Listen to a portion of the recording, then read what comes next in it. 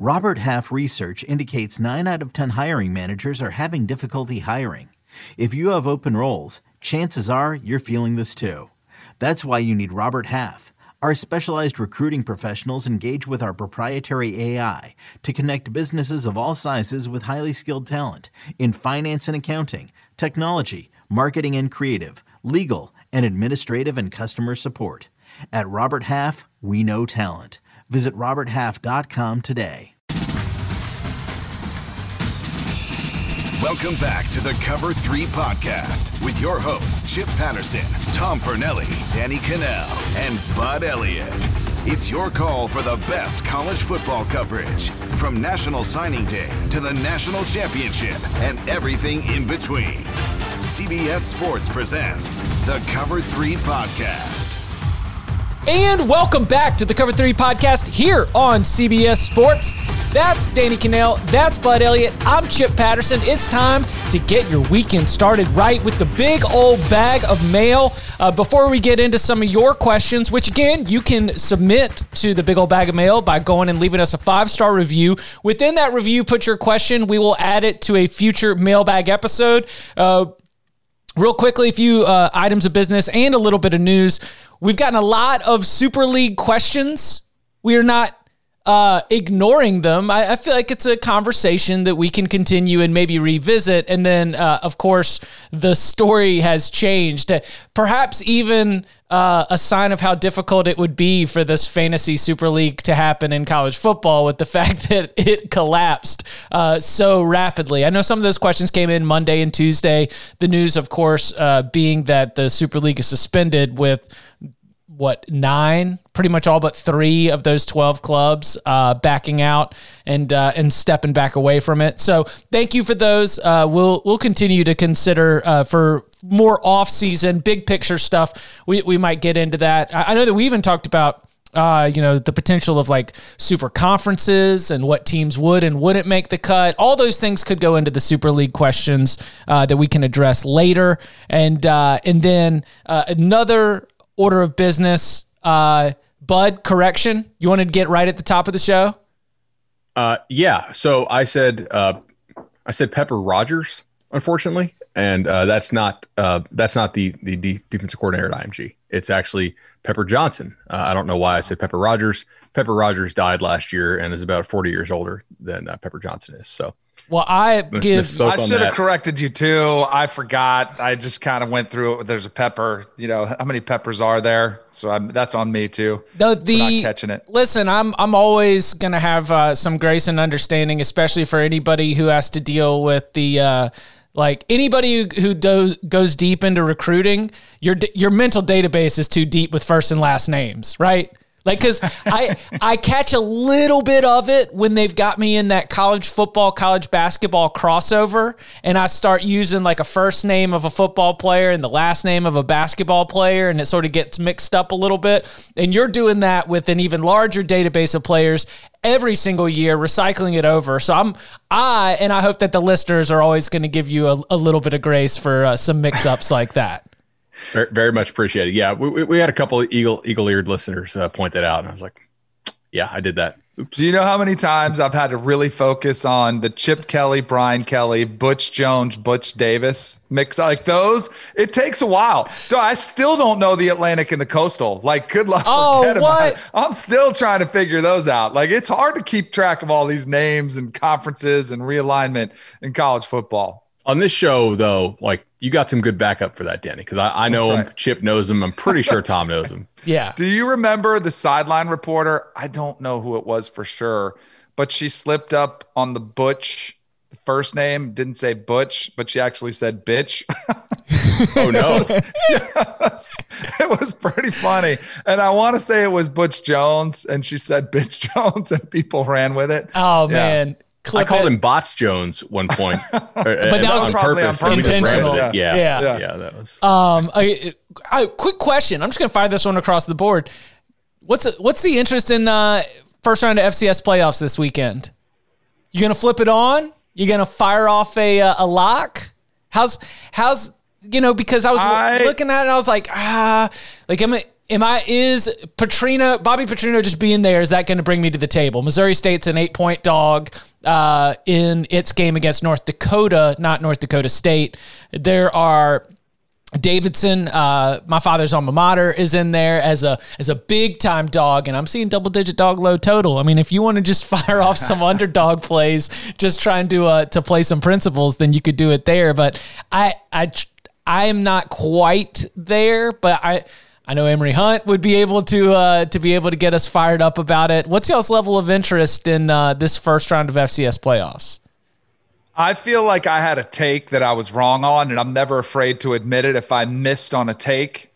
So when they were thinking about moving football to the spring, right, for the Pac-12, Big Ten, other conferences, that was with COVID, they were going to delay it. I was like, that's an awful idea, horrible idea. Don't do it. Go in the fall.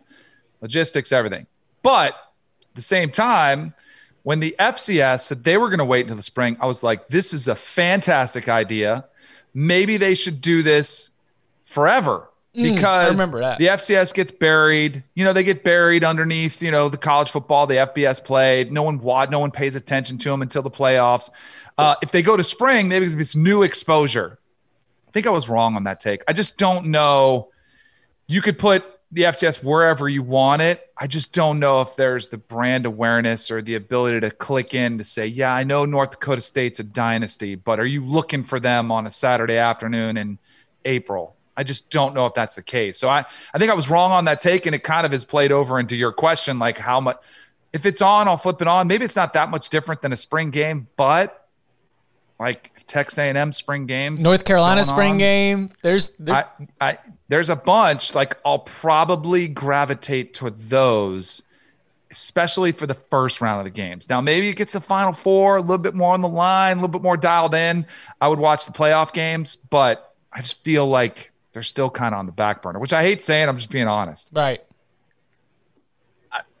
Kind of the same as Danny. My wife is pretty hip to the college football schedule, and she knows like weekends in the fall I'm working, and pretty good number of weekends in the spring I'm on the road doing recruiting stuff. Over the years, she's kind of realized like, This isn't actual work, right? Like sitting here watching FCS games in the spring. So I don't even really try. I think we got like a kid's birthday party and some other stuff to go to this weekend. So if I do watch it, I will probably just try to live bet it and arbitrage some stuff. But like I don't need to know any of the players' names to do that. I'll look at some of the sharper books and live bet some of the slow moving books. Basically you're just you're tracking that even almost like stocks. Like you might not even be watching the game. You might score track that thing. And same thing like when we were betting ping pong during the pandemic. Hey, that I would never wish another summer 2020, but I mean if FCS wants to crush it, just if they were playing in July 2020 like the Bundesliga, boy, I was in on Werder Bremen, like I was getting my deets down on Bundesliga as the first league back. Okay. A little bit of news, very timely news. I was not expecting this. I had no heads up, but in the same week that we released the Oklahoma drill draft, we find out that it is being reported that some of the contact rules for fall camp at the NCAA level are being changed in a way that would include the elimination of the Oklahoma drill. Now, I would say that in the large picture of shifting in rules across football in general, you're probably taking your lead as college football from the NFL, where we've seen some of that contact continue to get lessened and lessened. Like Danny, I'll throw this to you first. Like, what from the competition standpoint do you think are going to be, either the impacts of this? How are we feeling about it? Because on one hand, you could say we were always headed this way with sort of the trends, and again, like the way that contact has been lessened at the NFL level. But do you see this as a good thing? I'm having trouble trying to digest it. I feel like I'm trying to just accept it because we were headed this way anyway. Yeah, we really don't have a choice. I don't know. I'm torn because there's an old school part of me that says, man, these players are getting soft. The game is changing. We've eliminated a lot of the hits, which I do think is a good thing. I think we are this is the evolution of the game. It's becoming more basketball on grass. I think you're seeing longer, faster players as opposed to some, and I think you'll see them thin out along the offensive and defensive line too, and just get more athletic. Same time, like, I do think you have to prepare your body for the game of football. And while I think the intentions are good, I wonder what this leads to in other areas. Does this lead to more potential, either muscle pulls or ACL tears or other injuries because the players aren't ready for the full speed of regular season football? And so I think there will be some drawbacks. And I've said this all along. If you asked any player at any level what he would choose, like if you said, hey, you can have a concussion or you could have an ACL, I think almost all the players would say, I'll take the concussion. Now, maybe I'm wrong. Maybe in 2021, when there's more awareness of concussions, maybe a player says, no, I'll sit out for a year. Like I'll take my knee. I'll have my brain all the time. Maybe that's the change, but I haven't noticed it. The players that I talk to that really want to play football and get better are frustrated by the concussion rules and want to get better, want to prepare their bodies for the game. Some of the stuff doesn't matter. I don't know how many teams even do Oklahoma drill or bull in the ring or some of these drills. Where this rule probably needs to be implemented is high school and peewee football, where you have some idiot coaches who think they know about the game. And I'm going to get my players tougher. That's where you see some of the idiocy play out in it. Some of the things I think are good. I mean, I would go back to Urban Meyer trying to preach toughness. I mean, it is a tough physical game. That's what's frustrating for me. At some point, I think we just have to acknowledge, hey, there's risks inherent with the sport. We have to be okay with those and move on because it'll never be safe. And I feel like we're trying to make it safe. And if you want it to be safe, it's going to turn into something dramatically different. We look different, but it still looks kind of the same. Like if you want it to be safe, it's going to have to look totally different. And I don't want that. Yeah, I'm very pro player. I think I have some, kind of progressive views about the game, but ultimately just cards on the table. This is an assumption of the risk sport, just like boxing, right? If you want to play, know the dangers, know the potential payday. All right. Are we all cool with that? Fine. Like I totally get, the guys suing the NFL because they didn't understand the risks of concussions, 20 and 30 years ago. Now, I don't know if we fully understand them, but I think we certainly understand them, more than we used to. Danny just nailed this. You shouldn't be just bashing each other's heads to install toughness, in youth football, and probably not in high school either. Like that's really where a lot more teaching needs to occur, at those levels, so we can have players be smarter, understand the game more. And you do have a lot of coaches who try to substitute toughness and that kind of stuff to make up for a lack of knowledge about the game. I mean, you see that a lot, like even at the high school level. But yeah, I worry about the game getting too soft. I know I'll probably get roasted for that take, but I think toughness and hitting and the violence of it is a part of the draw to the sport. I don't want to lose that completely. I don't think you'll get roasted. There's a piece of me too. Go ahead. I was just going to say. I don't think you will either. Yeah. I actually think most listeners might agree. Like I know, and now this is probably an age delineation too, but if you're over 40, you're probably thinking these players are soft. If you're under 40, you're probably thinking, hey, we need to protect the players. I mean, the younger crowd definitely pay the players. The older crowd, hey, we give them scholarships. There definitely is sort of an age delineation there too. I know no one likes to practice, right? No one. And football is a tough sport to practice. You know a great way to get out of practice?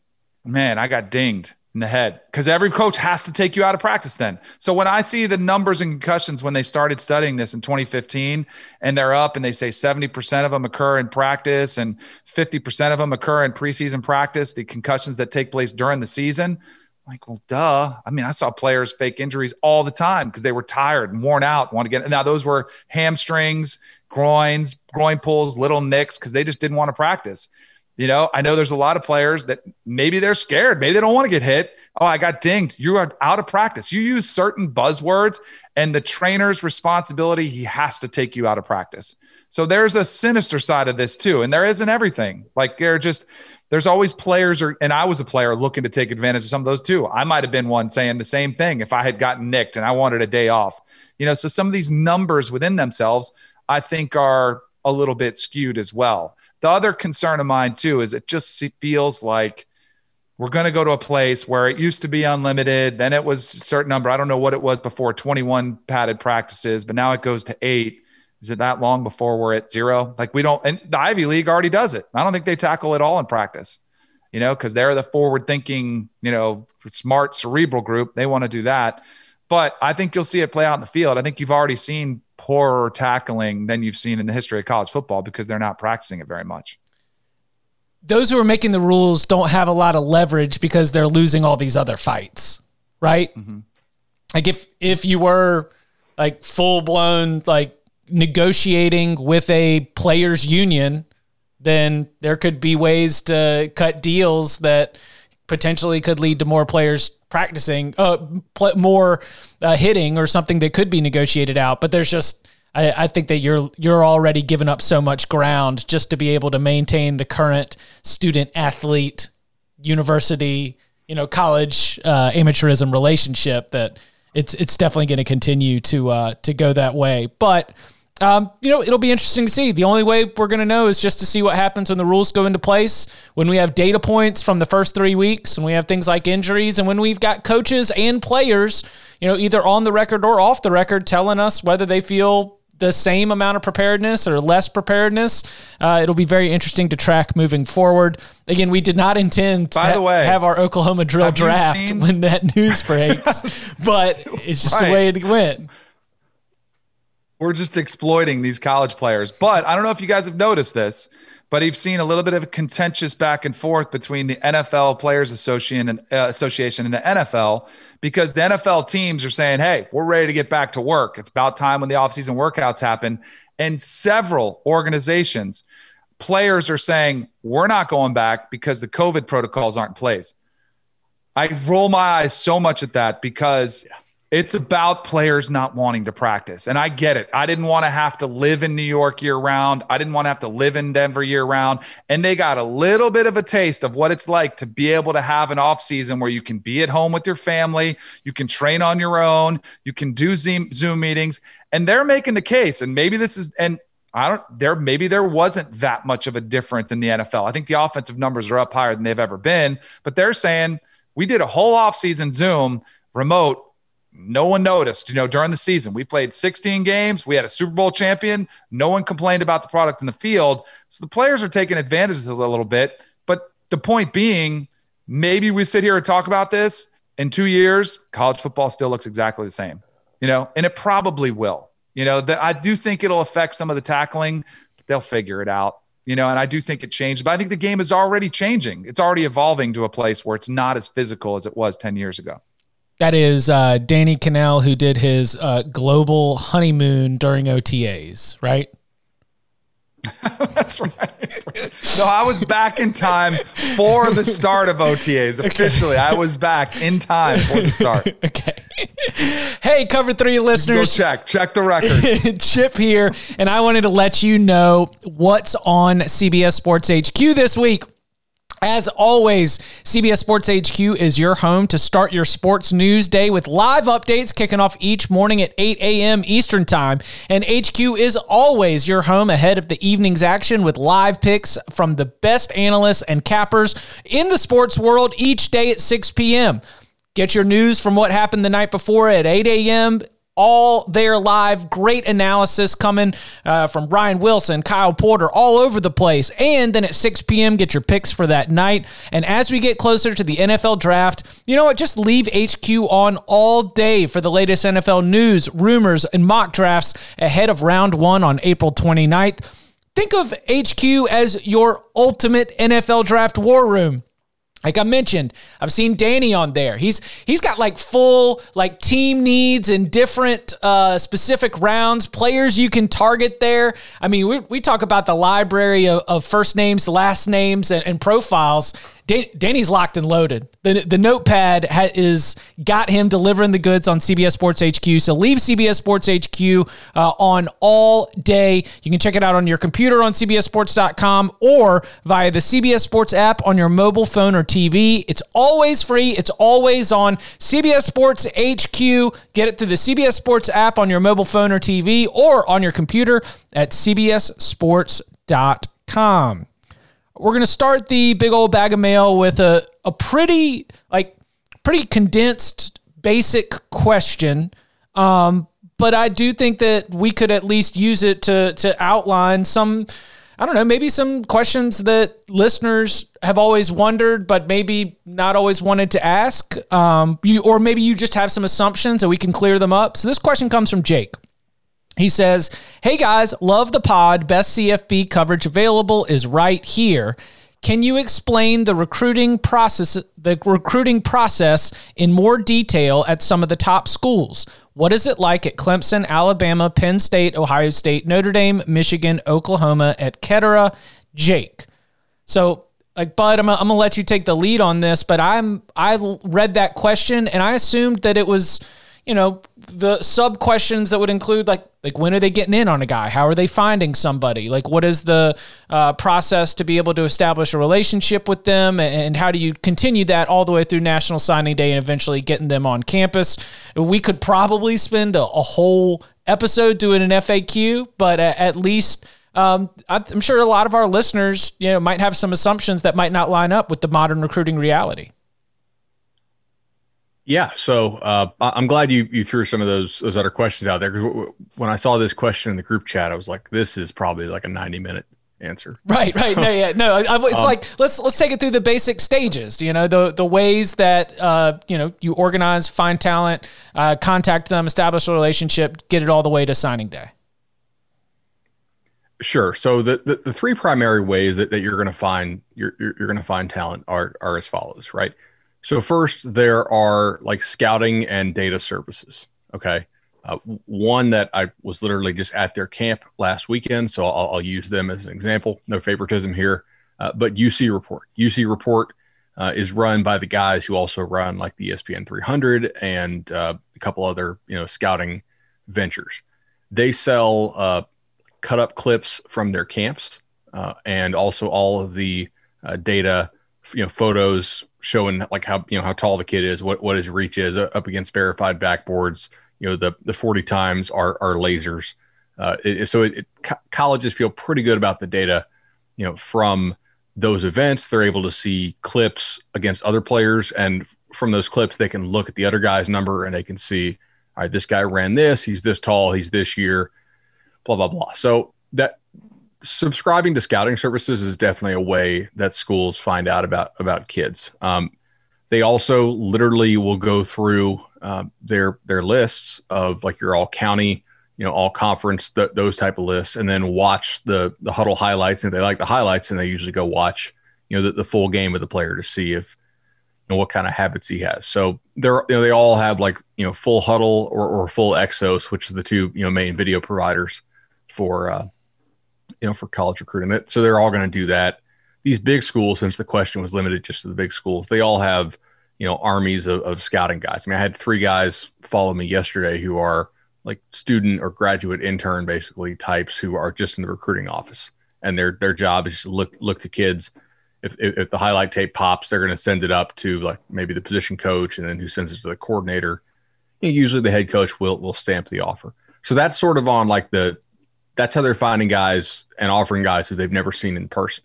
Then you have college camps, which is, where kids actually come to your camp. A lot of these big schools require you to come to their camp just because they don't want to miss. They have the resources to staff the camp, pretty effectively. And they're able to work you out in person, see how you react to certain coaching, put you through drills that they believe fit their system.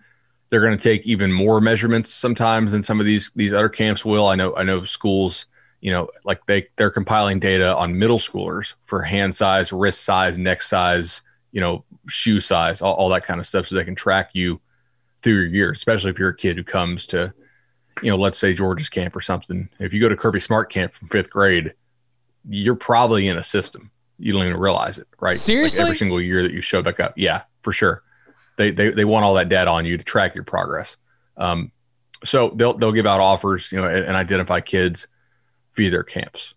The third way is when they go and visit on the road, right, during the spring evaluation period, which COVID has largely robbed us of. And there's also evaluation period in the fall where you're going to get go on the road and watch kids, in games on Fridays. But the main evaluation is done when they're going to your practice in the spring. You'll see, like, I'll go to a lot of spring practices normally at the high school level, and you'll see, hey, here's the guy in slacks and a polo. This is it's Brandon Streeter from Clemson, right? Mm-hmm. They're quarterback coach, and they're watching some guys, and they'll talk with the coaches. They'll usually stop in and talk to the guidance counselors, ask to see some transcripts, things like that for guys who they liked. And while they're down there, they'll also usually have dinner with some local community leaders, 7-on-7 coaches, street agents, whatever you want to call it. Like, I don't want to apply anything nefarious here, but like, there's a lot of times that the guys pulling the strings on these recruitments are not necessarily the high school coach, kind of like the AAU basketball scene is. Mm-hmm. And so they're able to find out about kids there, and those guys know a whole lot, right? Like, it's very important in modern recruiting that you have people in your program who are tight with the high schools, but also tight with the trainers, off-season coaches, 7-on coaches, the guys who are spending a lot of time with these dudes, the guys who are driving them, to and from high school campuses, if that's not, or to college campuses, if that's not the high school coach.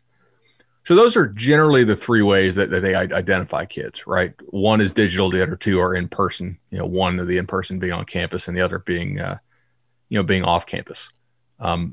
Then generally, like, you'll watch, and interrupt me if it doesn't make sense or if I'm skipping over something, but generally they'll watch film in recruiting meetings, right? As a staff on the whole, or as a staff separated. So you may have offensive meeting, defensive meeting. Different schools do it different ways. And just for instance, I know what Clemson does. They have basically, like, they have a recruiting board, and then they have different levels on their board. I think they call it like above the fold, below the fold, mm-hmm. and that dictates how much communication that they're going to send to that player. They're going to have little tags on there, like he has an offer or he doesn't have an offer.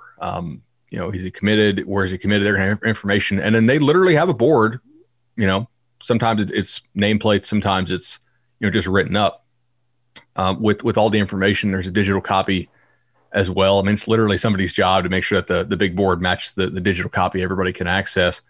So if you're a coach and you're visiting somebody at a high school, you can pull it up on your phone. Okay, here's our board.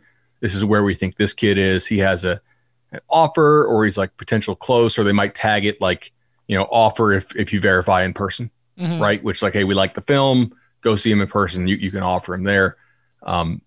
And that's important information for the staff to have, because, like, what if a kid tries to commit to you? If it's not a committable offer, then you need to be able to slow play the kid. Like, hey man, I really love you. Obviously we like your stuff. We just need you to come work out for us in person at the camp, which is the way they generally stall kids who they like, but they're not quite ready to accept a commitment from, early on. And I imagine that happens a lot, because we're talking about top programs where there's more players who would like to play for this program than there's necessarily spots with the scholarship offers. And specifically spots right now, because you may be their plan C.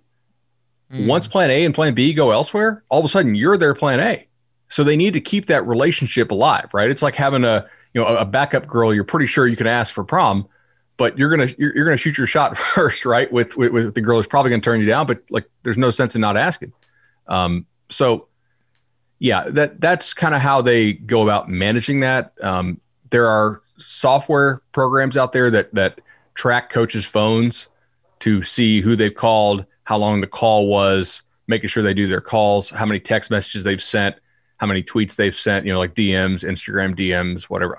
Most of them aren't using TikTok, but, and they can't track you on the video game stuff. So some coaches do use video games like to talk to kids, but the software, just from knowing some guys. Let's get on Fortnite and let's use our little headset to be able to just like continue this relationship. Right, exactly. But like, so programs are tracking who they're calling, who they're messaging, just to make sure like coaches aren't forgetting to do it, and I know some programs make their guys stay in the office and make calls, but less and less now because of technology. Like, they're allowing them to do the phone calls from home as long as they're able to track it and make sure that the work, actually gets done, which kind of reflects how America's going too. Like, you're not necessarily have to be in the office just to get your work done, as long as we can track your stats. So that's kind of how they keep track of which coaches are doing the messaging for them.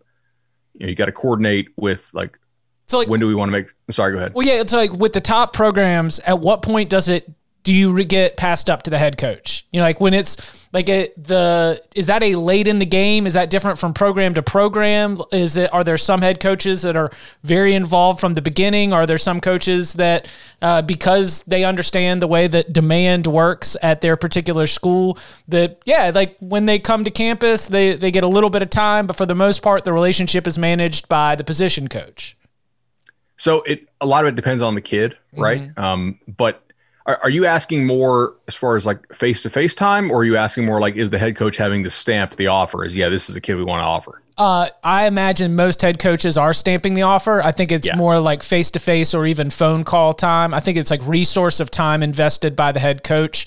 Is it something that happens later in the process because it's like, okay, now it's finally time to lock this thing up, early signing periods coming up in 8 weeks. I don't know what the dead periods are, but it's been managed mostly by the position coach for a year and a half, and now it's time to pass you up to be able to seal the deal. Like, is there any coordination to that, or is it totally different across the board? There's definitely some coordination to it. I'm glad you mentioned this because I want to backtrack on this for a second. So the relationships are primarily managed by the position coach and the area recruiter, right? Almost every school out there, even the ones that have basically unlimited resources, are going to break their region up by areas, because it doesn't make sense to fly the position coach to 60 different cities to see 60 potential quarterbacks, right? Like, you're going to have your area recruiter. He's going to report back. That's why you have those staff meetings. Hey, coach, I may be the DB coach, right? But I have Orlando as my area. And I saw 3 quarterbacks here. This kid looks like he could play for us. This kid, I'm not so sure. Maybe I want your opinion on. This kid's definitely a no. He's actually like 5'8". He's not the 6'1" that he listed on his huddle profile. So those two guys manage the relationships. I will say a trend that I've noticed increasingly, we mentioned this with Tyler Booker, right? In last week's show, the offensive tackle from IMG. I am increasingly seeing more and more guys say that my best relationship is actually with somebody who's not a coach. So at GA, some sort of analyst or assistant. LSU had some baller analysts like 2 years ago that was helping them with their class.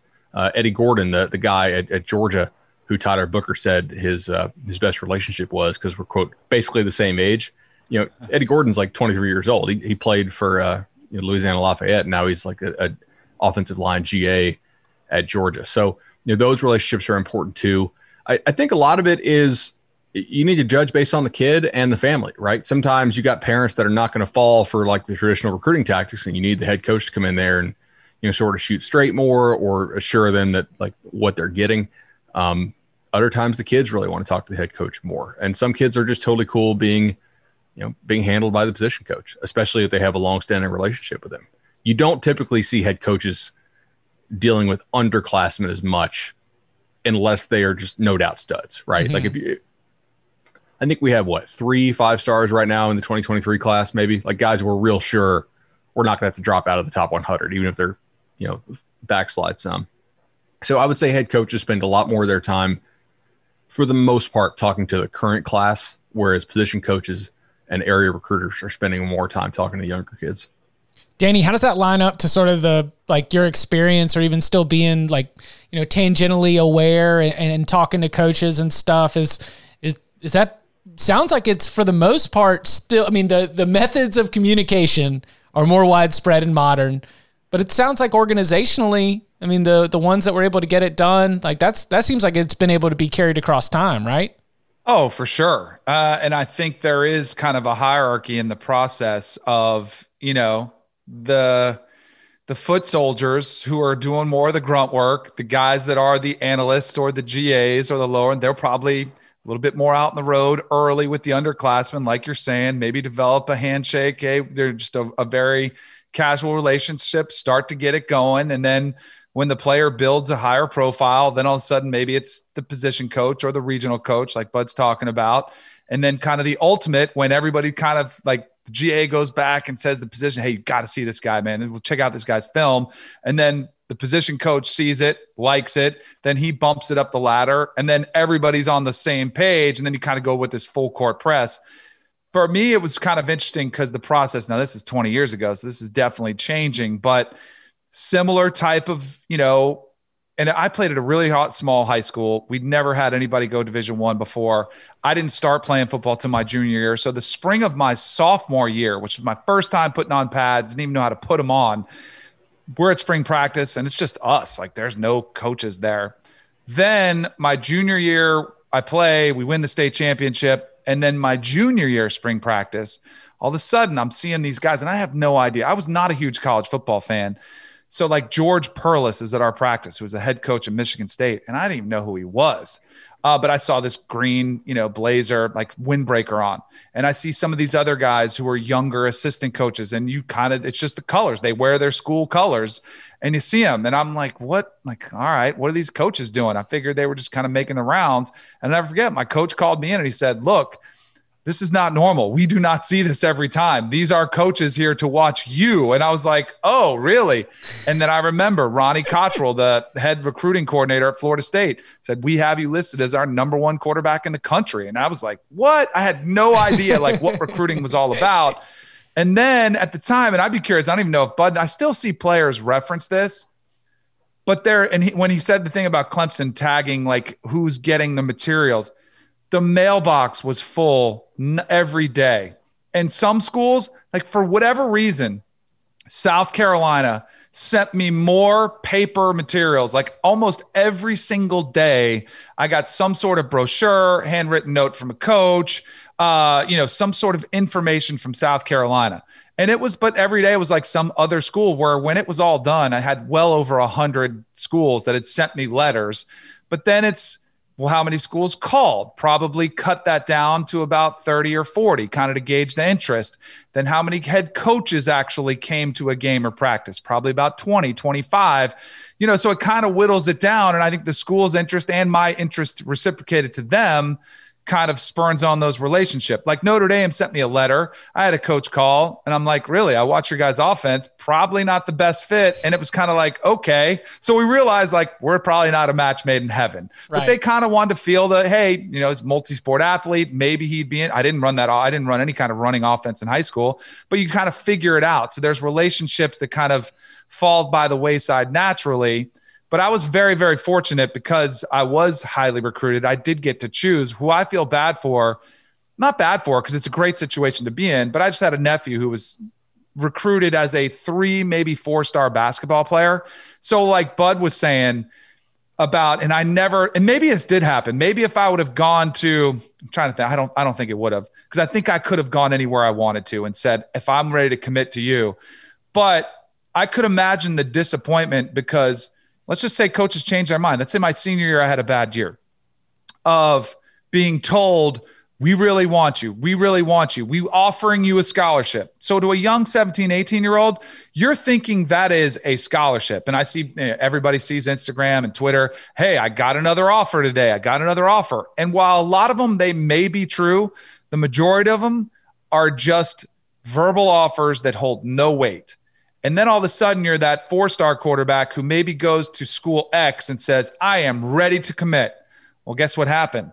That 5-star just committed last week. And all of a sudden that offer, which you thought you had, is no longer there. And that makes some really weird, uncomfortable circumstances that are just really unfortunate. And I hate that because I see players get wrapped up in it all the time. And it's the really like dirty, nefarious part of the business that I don't think people can understand unless you've gone through it, and that's like, that leads to a lot of disappointment and hurt feelings. And you realize just how cutthroat a business it is, which is probably one of the reasons players are so quick to transfer.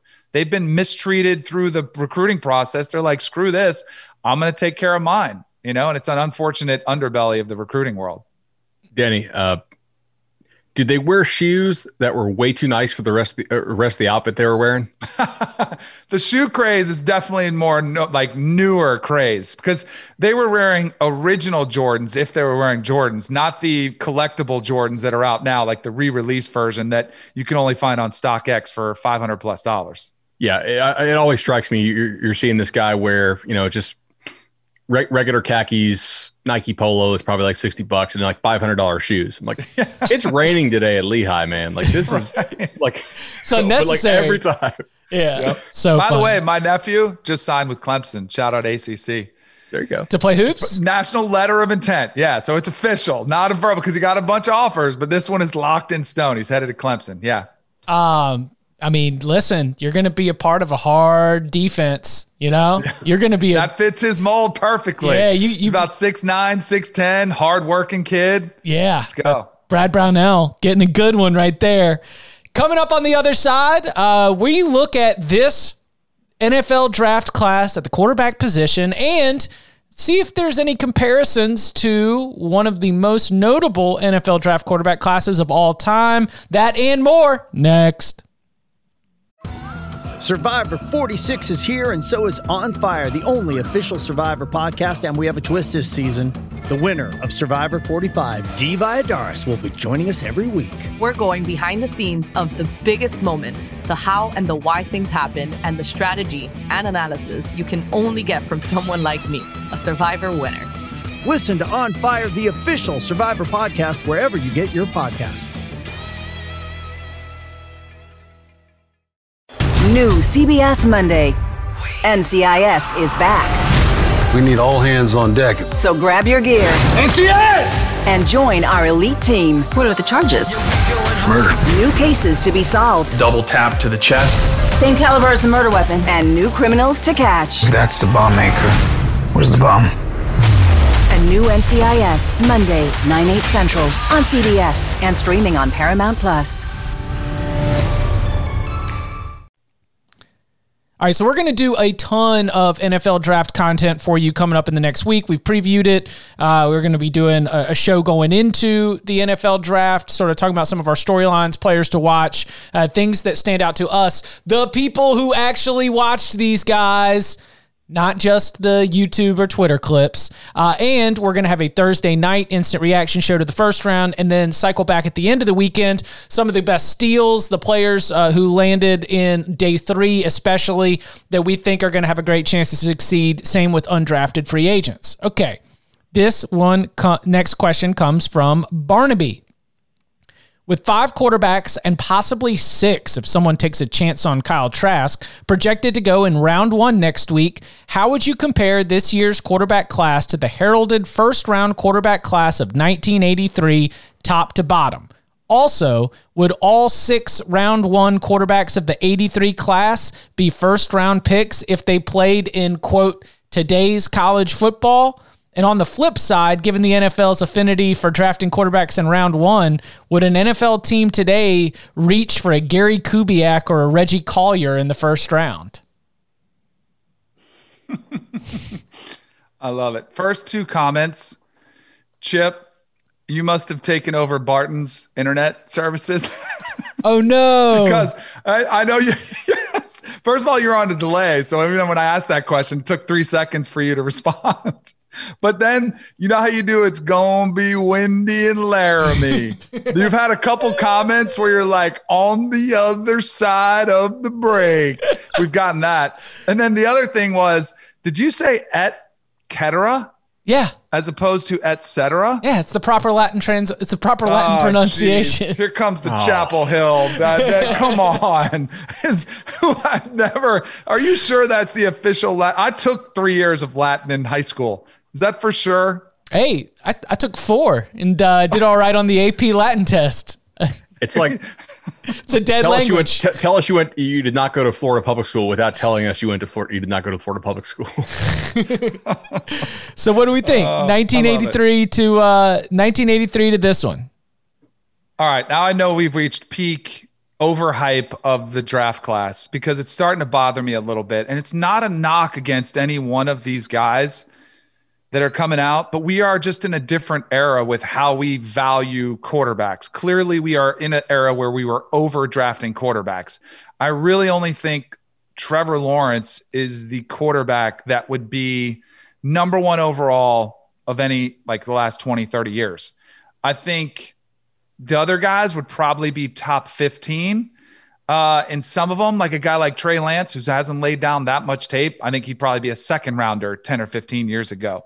So maybe that's kind of getting you, like, I'm looking at some of these quarterbacks and the teams that are thinking about drafting in. I'm like, are you sure that's an upgrade? Like, are you really going to go this direction? Like, are you going? Because I think it's a massive risk on their hands clearly they think it is. Now, it's going to get talked about because if we see him go 1, 2, 3, 4, which I don't think is likely, but even if we see go 1, 2, 3, which is likely, I think you have to wait for history to decide. On potential alone, yeah, some of them athletic and some of them put down amazing college stats. Yes, but I still don't think they would compare to the class of 83. I mean, that to me goes up there as the all-time, I'm stating the obvious here. And I have serious, and I'm sure people had concerns. I mean, there were concerns about the class of 83 too, but I'm very skeptical of this class, which it's just the nature of the position. I mean, you guys have heard some of these stats. I'll give you this one that I saw the other day. And I think you guys, we might have listed them on here from 2009 to 2016. So a 7-year period, 22 quarterbacks drafted in the first round. None of them are on the team that drafted him. Half of them aren't playing anymore. That's a 7-year window, 2009 to 2016, 22 quarterbacks, half are not even playing anymore. And then the more recent, 2007 to 2019, 3 first-round quarterbacks already gone from the teams that took them. Like, it's just a crapshoot now, but teams are willing to throw caution to the wind and saying, we got to take them because we don't want to miss out on the guy that could be the next whoever, which I'm trying to figure out who is the guy you're trying to be. Like, maybe you should spend more time looking for the next Dak Prescott or the next Tom Brady, because those guys, 4th and 6th round picks, there are more success stories almost from guys that were selected later. I get what Danny's saying. I would a little bit disagree in this regard. Previously, I think it made sense to try to find value at the quarterback position later on in the draft. But, the latest CBA has made it far less punitive if you take a QB in the early rounds of the draft and whiff, right? Like, it used to be if you took who's like Jamarcus Russell is probably the most famous one, right? I mean, that contract, it cooked the Raiders for a while. Nowadays, you're actually incentivized to take a quarterback in the first round because if you hit, you actually get the extra year of club cost control for 5 years instead of 4. And the bonus structure is just so depressed because unions eat their young, right? And they voted basically to cut the rookie wage scale by a ton to give more money to veterans, which obviously if you're a veteran, you're going to do that. So there's not a huge penalty for missing. I mean, right. All those misses, those clubs, the only thing they're suffering from is the fact that they miss. They're not in salary cap hell for 3 or 4 years after the miss. So for my opinion, I'm not sold on all these guys, but still keep firing. If you don't have a quarterback, you can't win in this league. That's truer than it's ever been, given the passing numbers keep going up. So just keep firing. And, if I'm the Dolphins, I would think about taking another quarterback. I know that's crazy, but unless you're 1,000,000% sold on Tua, take another guy. All the rest of your roster doesn't matter that much unless you actually have a QB, man. So make sure you have one. I say keep firing on it. But 4 or 5 years ago, pre-new CBA, totally agree, because that would hurt your franchise for a long time if you missed. Right. I mean, I definitely sound frustrated, and I am, but you're 100% right. I mean, I just said it the other day about Tennessee. Yeah, bring it all. I would have the same philosophy in the NFL. Bring them in, bring as many as you can until you find that guy. The thing that gets interesting, though, Jimmy Garoppolo, pretty good. He's not great, but he's pretty good. Are you sure you're getting an upgrade? Maybe. That to me is a massive risk. Matt Ryan, I feel still has some good years left in him. You're going to pass on some incredible talented players because maybe that's why I don't think they take a quarterback at 4. You're going to pass on some incredibly talented players. When you have a Super Bowl, I think you can win a Super Bowl with. I think that's insanity, but I don't think that happens either. I'll be surprised if that happens. 1983 of those 6 quarterbacks, 3 became Hall of Famers. John Elway, Jim Kelly, and Dan Marino. The other quarterbacks in that class were, let's see. Who's your name? Yeah, it was John Elway, Jim Kelly, and Dan Marino went on to be Hall of Famers.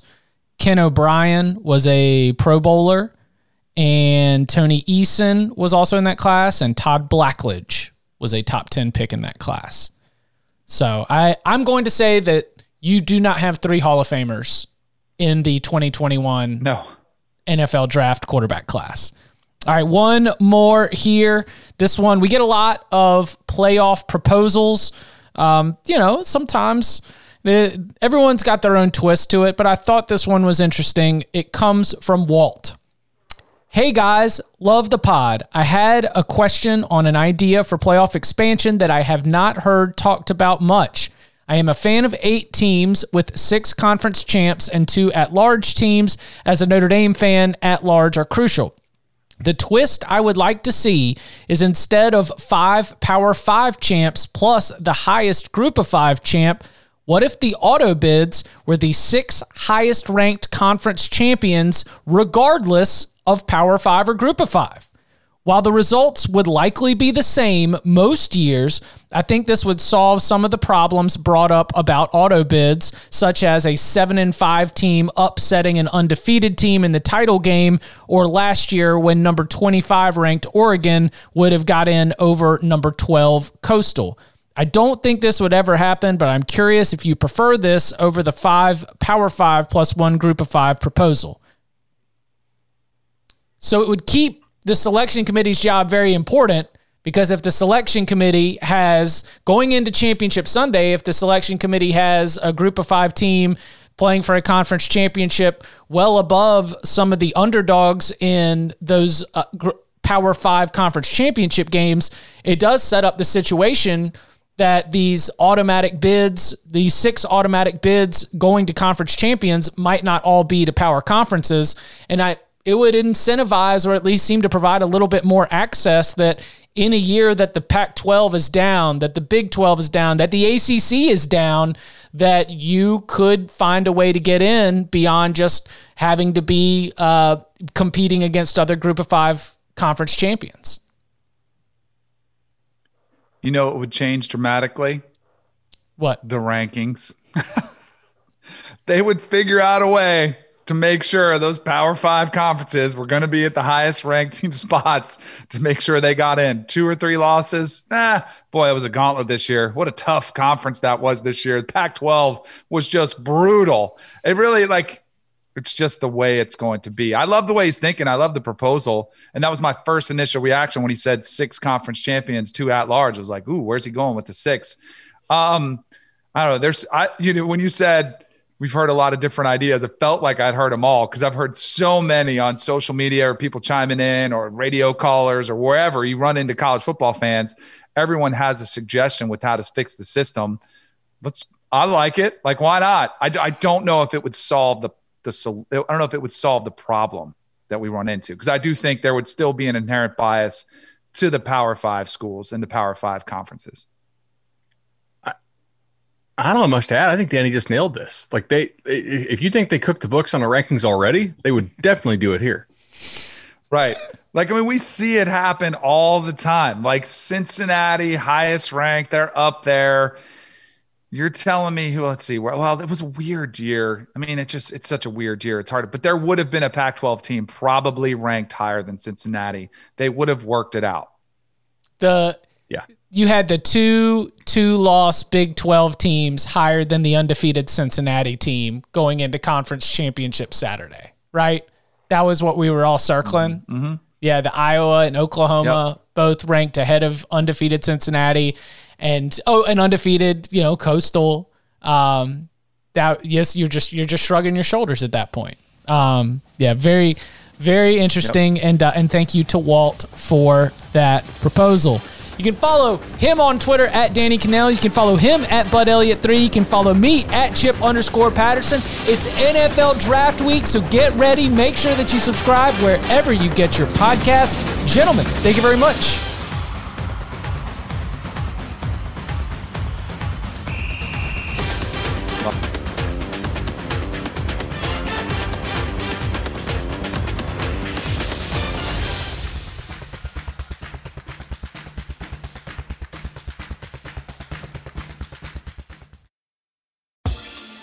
Rise and shine, football fans. This is Susanna Fuller from Morning Footy, a podcast part of the CBS Sports Golazo Network covering the breadth of the global game.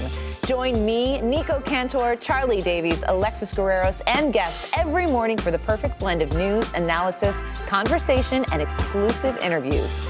If you love soccer, then look no further. We've got you covered for Europe's top 5 leagues, the W Gold Cup, the Champions League knockout stage, CONCACAF Nations League, NWSL, MLS, transfer news, and much more. Download and follow on Apple Podcasts, Spotify, and anywhere podcasts are found. Subscribe to Morning Footy.